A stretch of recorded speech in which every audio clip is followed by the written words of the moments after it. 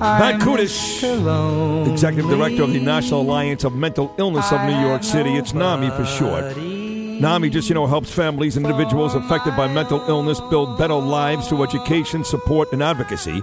NAMI New York City offers several evidence-based education classes, 30 monthly support groups, public education programs to combat stigma, and advocates to improve the mental health system for all New Yorkers. Programs and services, which reached over 19,000 individuals last year, are led by trained volunteers and staff who've lived experiences, and are available free of charge to anyone who needs them. For more information, please visit www.naminyc.org and their helpline, 24 hours a day, 7 days a week. You can call right now, 212-684-3264. That's 212-684-3264. Matt, you were so good on Friday.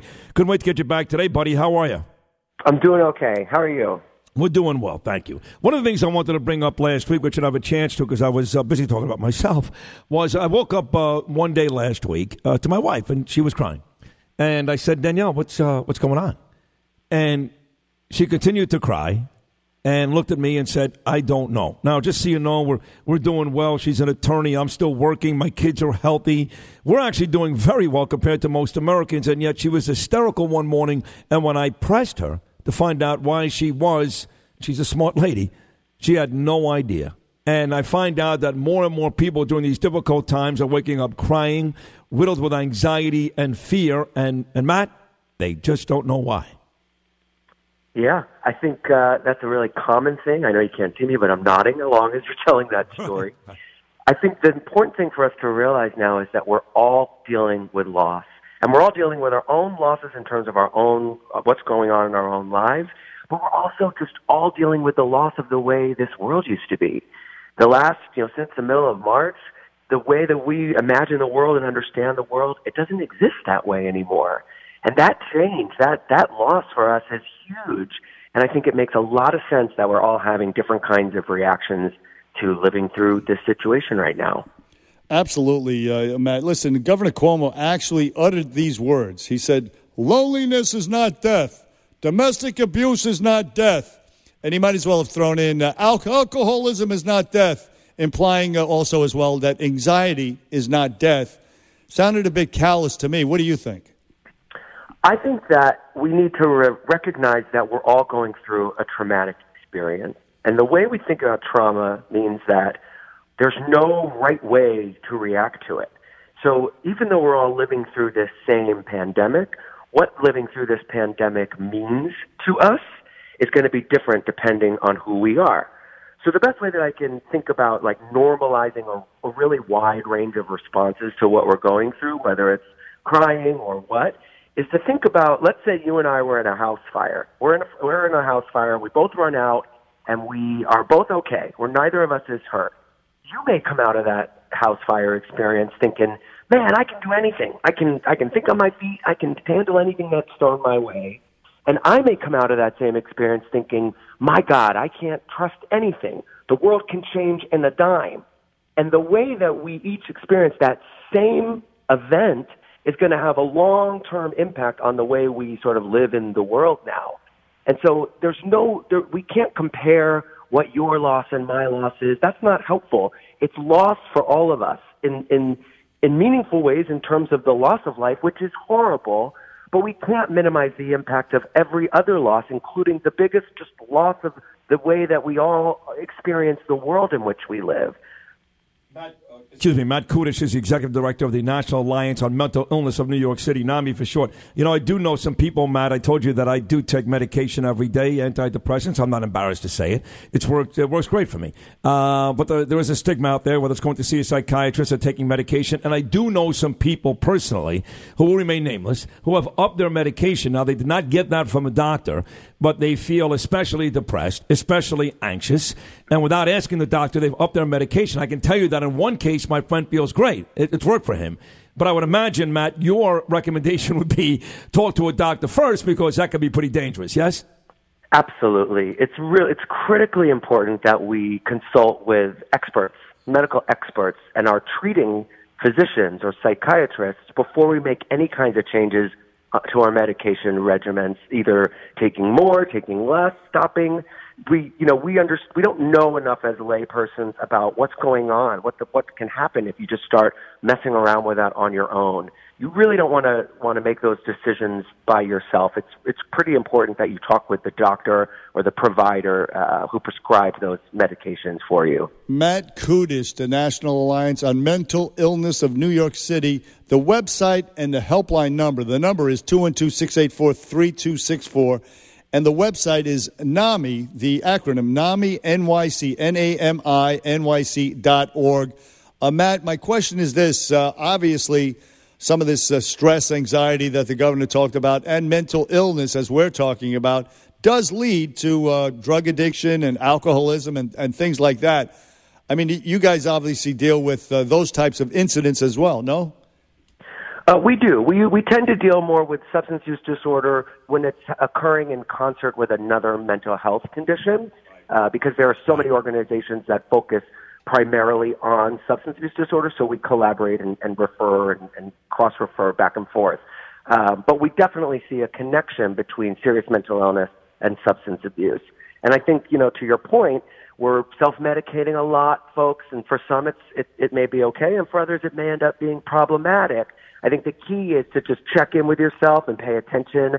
Am I taking this substance more than I used to? Is it problematic? Is it the primary way in which I'm coping with this?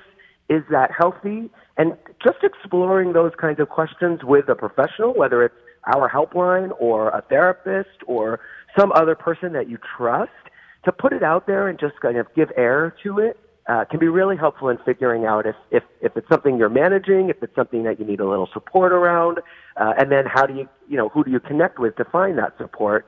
So it's important. You don't want to dismiss that piece if people are either having a substance abuse issue now or always have. We're seeing heightened use of alcohol certainly and other drugs as well as a way to cope and get through this. I got to tell you, I go on there every day and I yell and scream about masks, and I don't wear my mask. I wear it if I'm on the train because it's dirty, and I wear it in a store because I'm told I have to. I never wear it outside. And for me, it bothers me, and it makes me feel less safe. I know that sounds crazy, Matt, because people think wearing masks should make you feel safer. To me, it makes me feel like I'm living in some like Dustin Hoffman movie, some crazy outbreak where we're all going to die. Little kids, healthy little kids walking around with their face covered on a 70 sunny degree afternoon, to me makes me anxious, makes me nervous, makes me fearful. I really believe that the more we do to combat this thing that is not proven by science, for people like me, it becomes fearful. It makes me more anxious. Does that make sense? Yeah, it does make sense. It makes sense that you feel that way. I think what we have to do is figure out a way to balance the scales. So if they're saying that wearing the mask can keep you and others safe, and wearing that mask makes you feel anxious, I think it's about striking that balance between... Yeah, but you got to be careful. If they're saying, I don't care what they're saying. I've given up on what the politicians are saying. I want scientific proof. Because at that point, I'm not going to argue. If a doctor says to me, you're safer, you're not going to kill that person, with a real high percentage, I'd be less inclined to be angry and anxious. But my problem, Matt, is that the science doesn't prove it. I listen to the scientists, too. I've heard Fauci and others say that masks are a helpful way to reducing the transmission of this virus. Well, listen, May is Mental Health Awareness Month, and Matt Kudish is the Executive Director of the National Alliance on Mental Illness of New York City, NAMI, NYC for short. Matt, medication aside, as a general proposition, exercise and endorphins, I mean, it can really help, I think, people with anxiety and stress. Is that something you counsel people to do?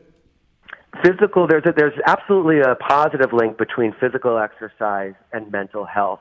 You want to get your blood flow into your brain. You want to get your oxygen levels up, your heart rate up. It's very often people talk about exercise as being incredibly therapeutic and a part or component of people's treatment regimen. Yes. So we hear a lot about the positive link between mental health and physical health. It's absolutely beneficial for you. Are you finding, Matt, that now during this time, specifically during the COVID-19 time, that your phones are ringing more, that you're dealing with a lot more of this, or is it somewhat overplayed? The anxiety and the stress due to this specific pandemic. No, we're dealing with significantly more individuals who are reaching out for help. So if you think about like all all of us, our baseline, the way we function. Like, mental health is a continuum. It's a spectrum.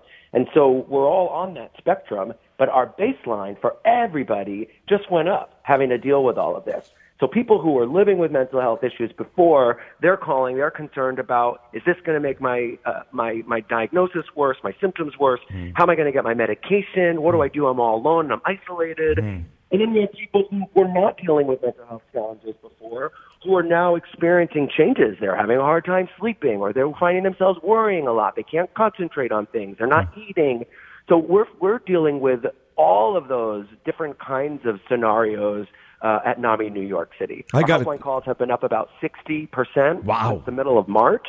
And the calls are taking longer because people need a place to process what it is that they're going through and living through. And the beautiful thing about what we do at NAMI NYC is we listen and we can relate, because we at NAMI New York City, we're peer-based, which means we're all dealing with these same kinds of situations, either personally living with a mental illness or having a very close family member or friend who's living through it.